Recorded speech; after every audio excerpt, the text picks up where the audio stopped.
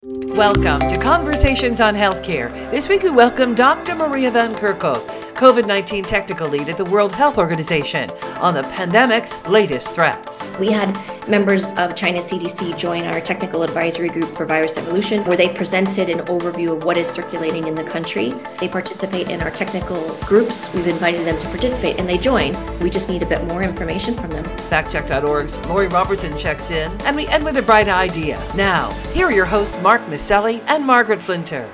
January 20 is an ominous health anniversary. It's the date of the first official COVID case reported in the U.S. That milestone was 3 years ago, and all of our lives have been upended since then. At the center of the storm is the World Health Organization. It's a United Nations agency with a budget over $8 billion a year. And here to give us the latest details is Maria Van Kerkhove. She is the World Health Organization technical lead for the COVID-19 response. Welcome back to Conversation. Happy New Year. Nice to be here. We're glad you're back with us. And, we know WHO and others are tracking over 500 Omicron sublineages, and that the XBB.1.5 is the one that's increasing the fastest in our country. And you said it's the most transmissible subvariant the scientists have detected so far. Can you tell our audience what your current read on the situation is? The subvariant that you mentioned, this XBB.1.5, is one of more than 500 sublineages of Omicron that we're tracking. We, meaning WHO and the global community. This subvariant is actually a recombinant of two BA.2 sublineages. You would have heard of XBB, which caused some outbreaks in a few countries around the world. And this is a further evolved variant of that one. It is detected in about 38 countries, but so far there are around 5,000 sequences that are available globally. Most of the sequences are available from the US. There are some estimates of how much XBB.1.5 is circulating in the US. US CDC has revised their estimates recently, actually downward. It was around 40.5% a few weeks ago. It went down to 27%. And however, in the northeast part of the US, it's more than 70% of the sequences there. So we have very little data to assess this subvariant, but all of these variants, we look at several things. One is transmissibility. And this subvariant has a growth advantage. And we look at transmissibility by growth advantage. This one has mutations in it that allow the virus to adhere to the cell and replicate very efficiently. But it also has properties of immune escape, which is similar to XBB, which is similar to all of the Omicron subvariants. We do not have any data on severity yet, and we can't say if it's more or less severe compared to the other Omicron subvariants, but we don't have an indication that it's more severe, and it doesn't have any of the mutations that are known to confer more severe disease. So we recently published a risk assessment online, but I just want to put this in context. This is one of many sublineages that are circulating, and I think the world is really kind of fascinated by each of these sublineages that are reported and detected. But for everyone that's out there, what is important that they need to know is that all of these sublineages behave very similarly. They're incredibly transmissible. Mm-hmm. They have properties of immune escape, which means you will get reinfected. We're in the 4th year of this pandemic, which I can't believe I'm even saying. Mm-hmm. And people have been infected, they've been vaccinated, but there's been a certain amount of time from their last boost. And immunity over time wanes for infection. It stays pretty robust for severe disease, but people will get reinfected. But our vaccines continue to work. So what is important for the viewer out there is, especially if you're in an at-risk group, make sure you're vaccinated. When was your last dose? Because it really matters, particularly if you're in a vulnerable group, to get that boost 4 to 6 months after you've had your last dose. So it's still out there. I mean, to me, this just illustrates once again that the virus continues to evolve. It has not settled into a predictable pattern. We as a global community and scientists around the world need to remain vigilant to track and assess these.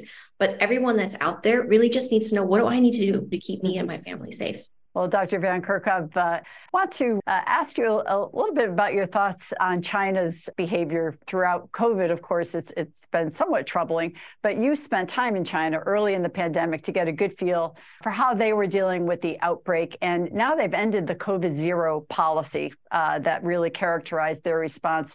And we're certainly reading of unofficial death estimates that are astounding.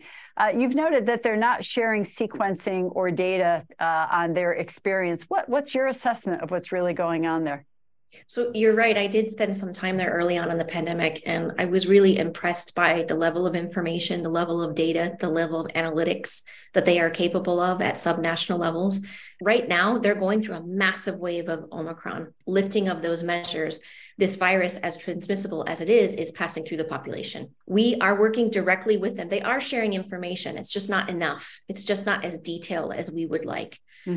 We've had several direct calls where we have 3 levels of our organization at headquarters, regional office, country office, directly with our counterparts in China to discuss transmission dynamics. What's happening? Has it peaked? To show us that epidemiologic analysis, to look at the trends. China's huge, even in terms of climatic zones. But more importantly, we need detailed information about hospitalizations around the country, the proportion of patients requiring ICU. They have presented to us their program of response in terms of clinical care capacity, beds, access to therapeutics and use of those therapeutics. So that is reassuring to us that they are looking at this comprehensively and really focusing on their population, increasing vaccination coverage, targeting, boosting at-risk groups. And that is encouraging. That is very helpful. But we really need better understanding on the burden and the hospitalizations. And we need more information on the sequences. So we had members of China CDC join our technical advisory group for virus evolution, TAGVE, last week, where they presented an overview of what is circulating in the country. The challenge for that is they have detected known subvariants, mainly the BA.5 sublineages, but we need those sequences to be shared publicly because there's a handful of people around the world that really can look at this mutation by mutation, and they work with us, and we want China to work with us to really determine within those BA.5.2 sublineages, those other BA.5 sublineages, is there anything else that is within those sequences that's different? And we need a global community to look at that. So we've asked them to share more sequences publicly with GISAID, a platform like GISAID, and also to work directly with us to do a full risk assessment, as well as to generate what are known as these phylogenetic trees, to look at the molecular epidemiology and to see how these viruses differ and how they diverge within the country and if there's anything that's different. So there is more information that needs to be shared. Communication channels are open and the dialogue is good. We just need more detail. So we're working directly with them. They participate in our technical groups. We have clinical management calls. We have other types of expert groups, and we've invited them to participate, and they join. We just need a bit more information from them. Well, I think it's that anxiety that people feel that they're not getting enough information. I think some of the channels have resorted to using satellite images of crematoriums and the large increase that they're seeing there.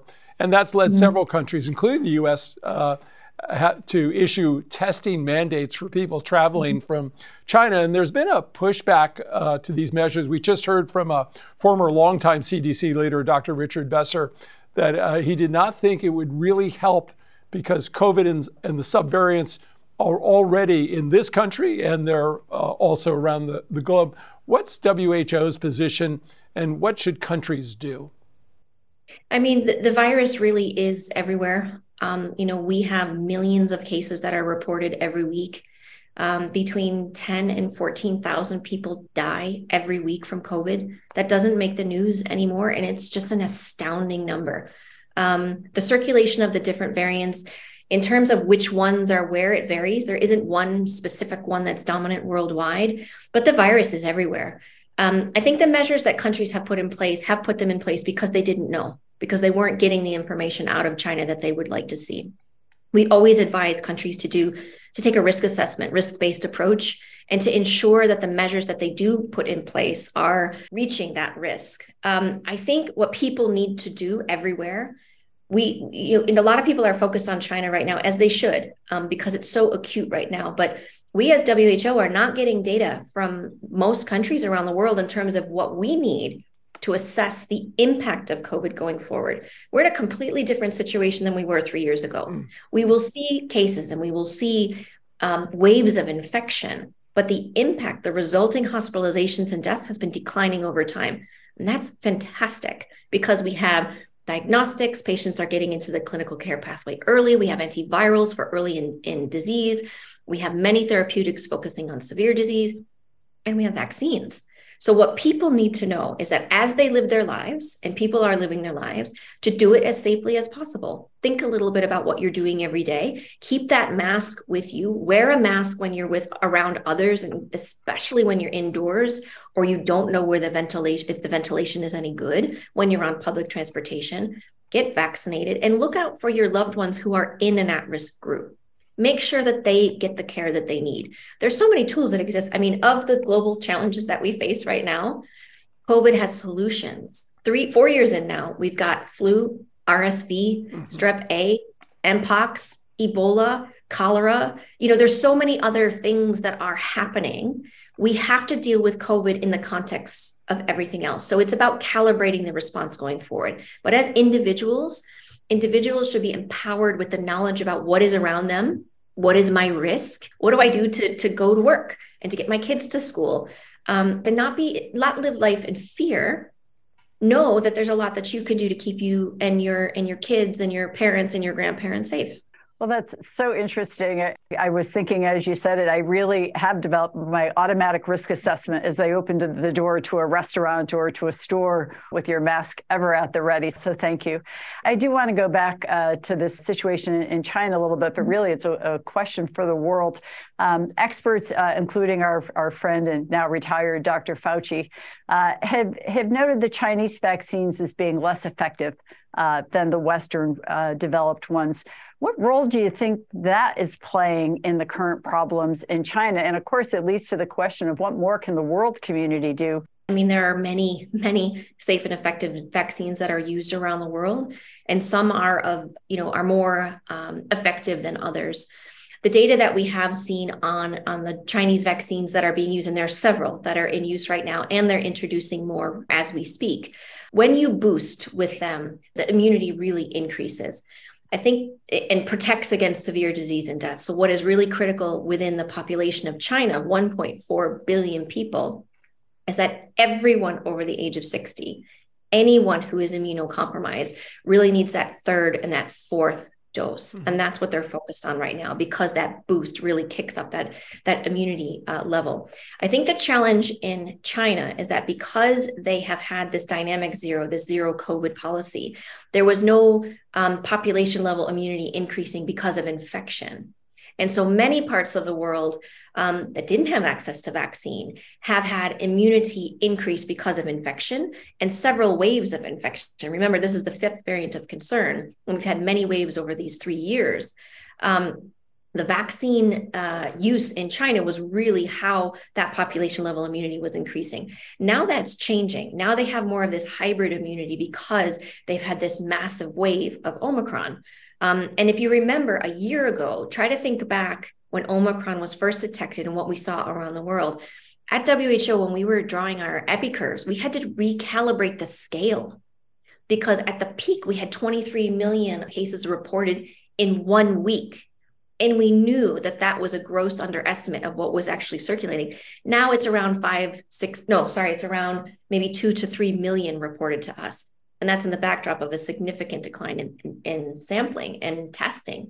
So they're going through what most countries went through about a year ago, but they didn't have that population level immunity from infection and or vaccination. And I think that's the challenge. That's what the focus is now. Make sure those vaccines that are in country are targeting the at-risk. And we've offered, and many countries have offered to add additional mRNA vaccines into their portfolio. And it's a matter of them willing to accept them and to use them. But the global community is there to support. I think, we hear a lot about the politics and the fights and the arguments, but the global solidarity, from public health professionals, from scientists, I think this firsthand. Doesn't matter who is in power, who is in authority, we're here for each other. And I think that's the real human spirit and the real solidarity of this, which to me has helped get me through these last 3 years. I want to pull the thread on 2 things that you said. One, it's not just China where you're not getting information, places like Brazil, even parts of the United States, which makes this forecasting a challenge. And yet, on the other hand, you have partnerships with scientists in all these countries. And I think in your own words, a WHO superpower. But tell me, is there a disconnect between governments and maybe the private scientists that you're having a relationship with, or is everybody in sync here? I think on a scientific level, on a public health level, I feel that we are in sync. During this pandemic, we as WHO have had the opportunity to reach out to so many more technical disciplines, so many more scientists and countries, because everybody went virtual. Our reach and our listening ability has really grown. And I do think it is a superpower of ours. People want to work with us because they want to contribute. I really wholeheartedly believe that. I think there is a challenge between the scientific and public health world and the political world, because there are different factors at play. We come to this looking at from a scientific and a public health point of view, but we also have changed our view in saying it's never only a health issue. It's an economic issue. It's a political issue. You need people that are in power that will stay in power. You need the economies to be able to rebound. You need the financing to deal with this. Most of the financing for COVID was pulled from somewhere else. And now governments are saying we don't have the fiscal space anymore. It's contracting over time. And what we're trying to do is work with governments to ensure that the threat assessment is accurate, that it's realistic. We can't just stick our head in the sand and say, no one wants to talk about COVID, so we're not going to talk about COVID anymore. In fact, I would love to not talk about COVID. So maybe you can invite me back sometime when I don't have to talk about COVID. We will. But we have to deal with this because COVID is here to stay, but we can manage it. And we have to manage it from a health point of view in our stronger, sustained health systems. We need the financing to support our workforce and our health systems. And we need the political backing, to be able to say this is a priority. That's the shift and I think we're in a long, messy transition. Everybody's just like, okay, when are we done with the pandemic? Make it endemic. Let's move on. But I think this transition phase of getting to longer term respiratory disease management will take a little bit more time, unfortunately. The World Health Organization Director General recently predicted 2023 would be the year that COVID would no longer be deemed a public health emergency. Or based on what you're seeing in this first month of the year, are we likely to be into this for a longer period? I know that's a little bit of crystal ball gazing versus scientific analysis, but what's your thought?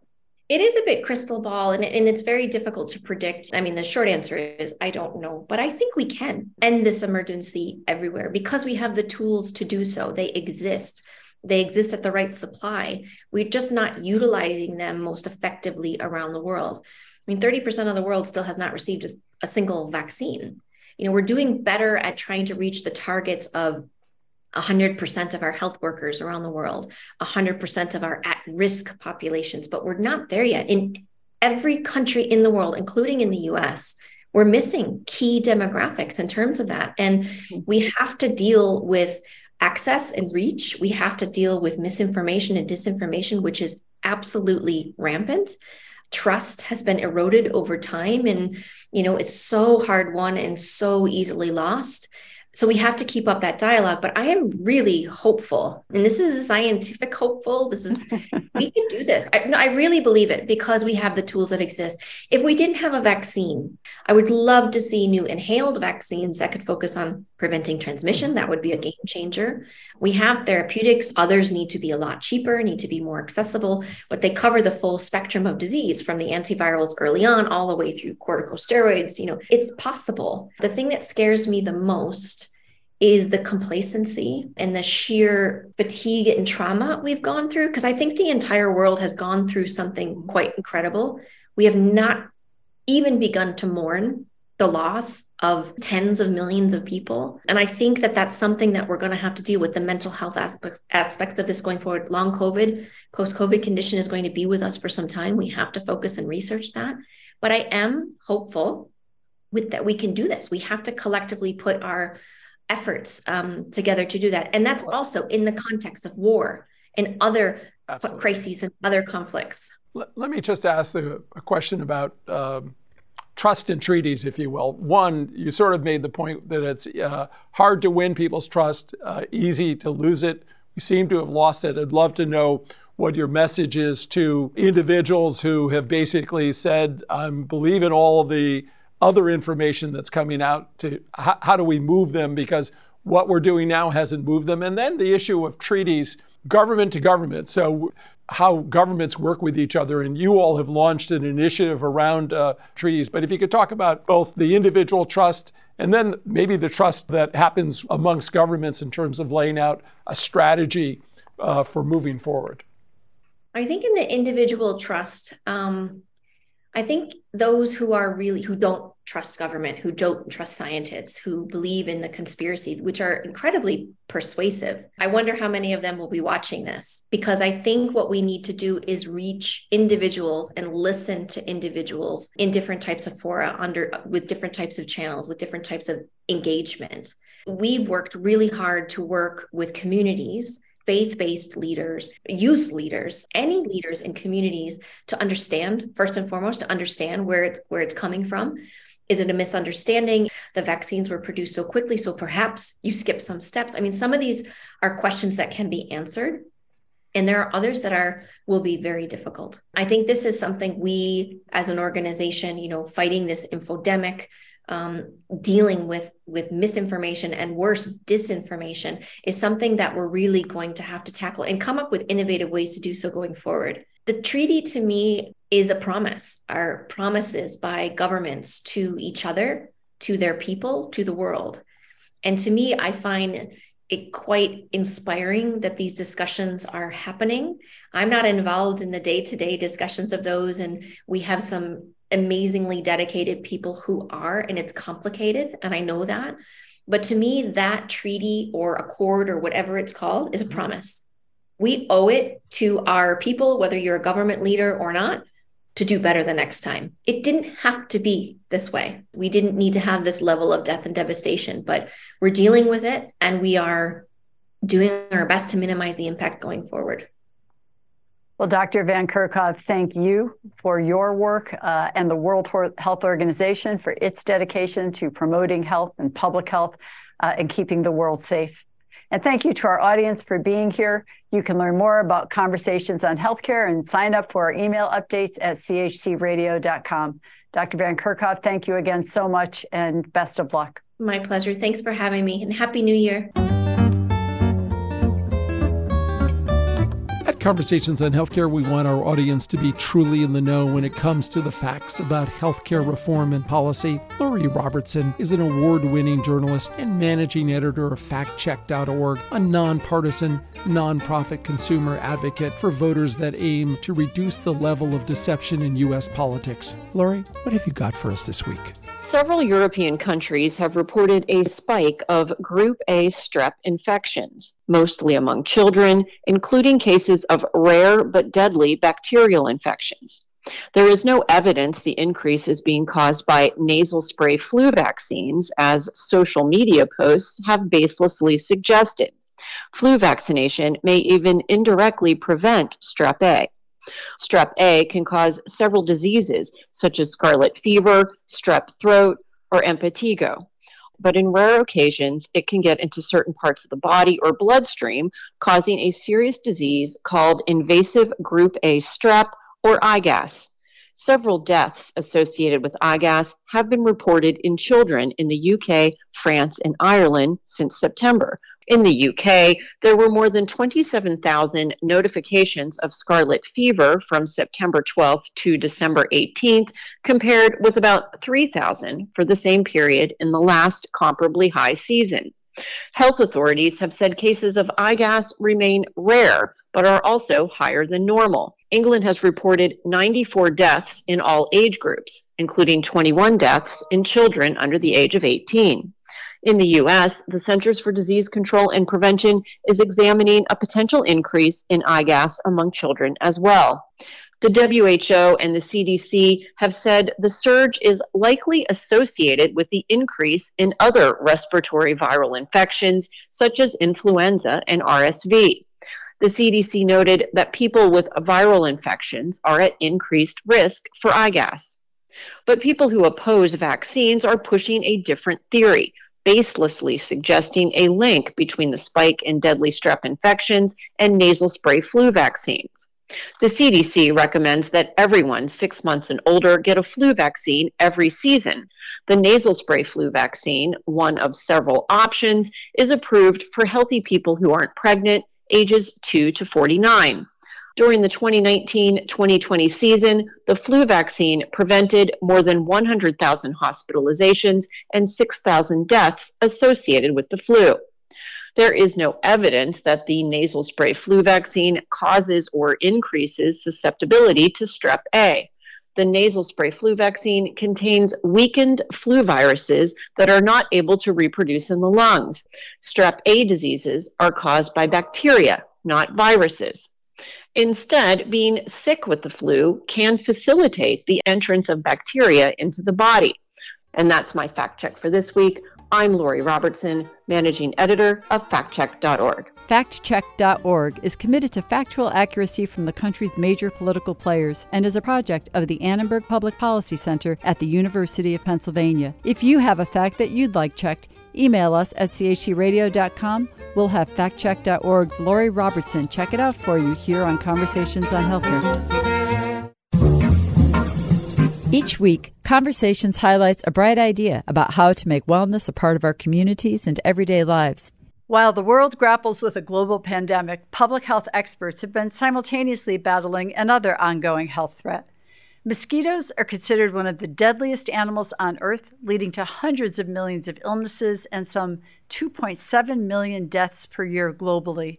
And diseases such as malaria, dengue fever, and Zika are on the rise. So there's this one mosquito called Aedes aegypti that transmits a range of different viruses to people. They include viruses like yellow fever, dengue fever, chikungunya, Zika, and the consequences can be very dire, from a loss of life through to crippling social and economic cost. Dr. Scott O'Neill is the director of the World Mosquito Program, which has developed an innovative approach to eradicating the threat. I was particularly interested in this bacterium called Wolbachia. This bacteria is present in up to 50% of insects naturally, but not this one mosquito that transmits all these viruses. When we put the bacterium into the mosquito, the viruses couldn't grow any longer in the mosquito. So we're seeding populations of mosquitoes with our own mosquitoes that contain Wolbachia. We're able to spread the mosquitoes across very large areas very quickly. Once the mosquitoes have it, they're protected from being able to transmit viruses.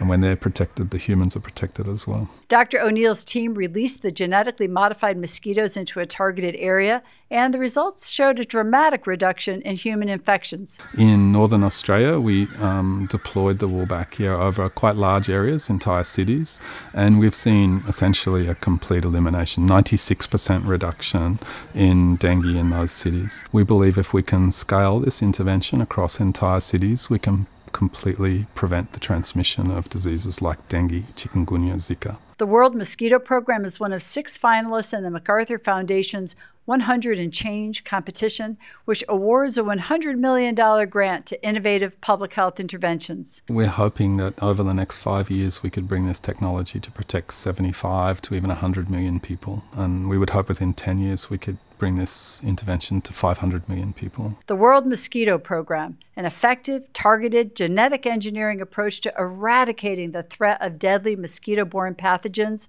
leading to a dramatic reduction in harm to public health. Now that's a bright idea. I'm Mark Maselli. And I'm Margaret Flinter. Peace and health. Conversations on Healthcare is recorded in the Knowledge and Technology Center studios in Middletown, Connecticut, and is brought to you by the Community Health Center, now celebrating 50 years of providing quality care to the underserved, where healthcare is a right, not a privilege. CHC1.com and CHCRadio.com.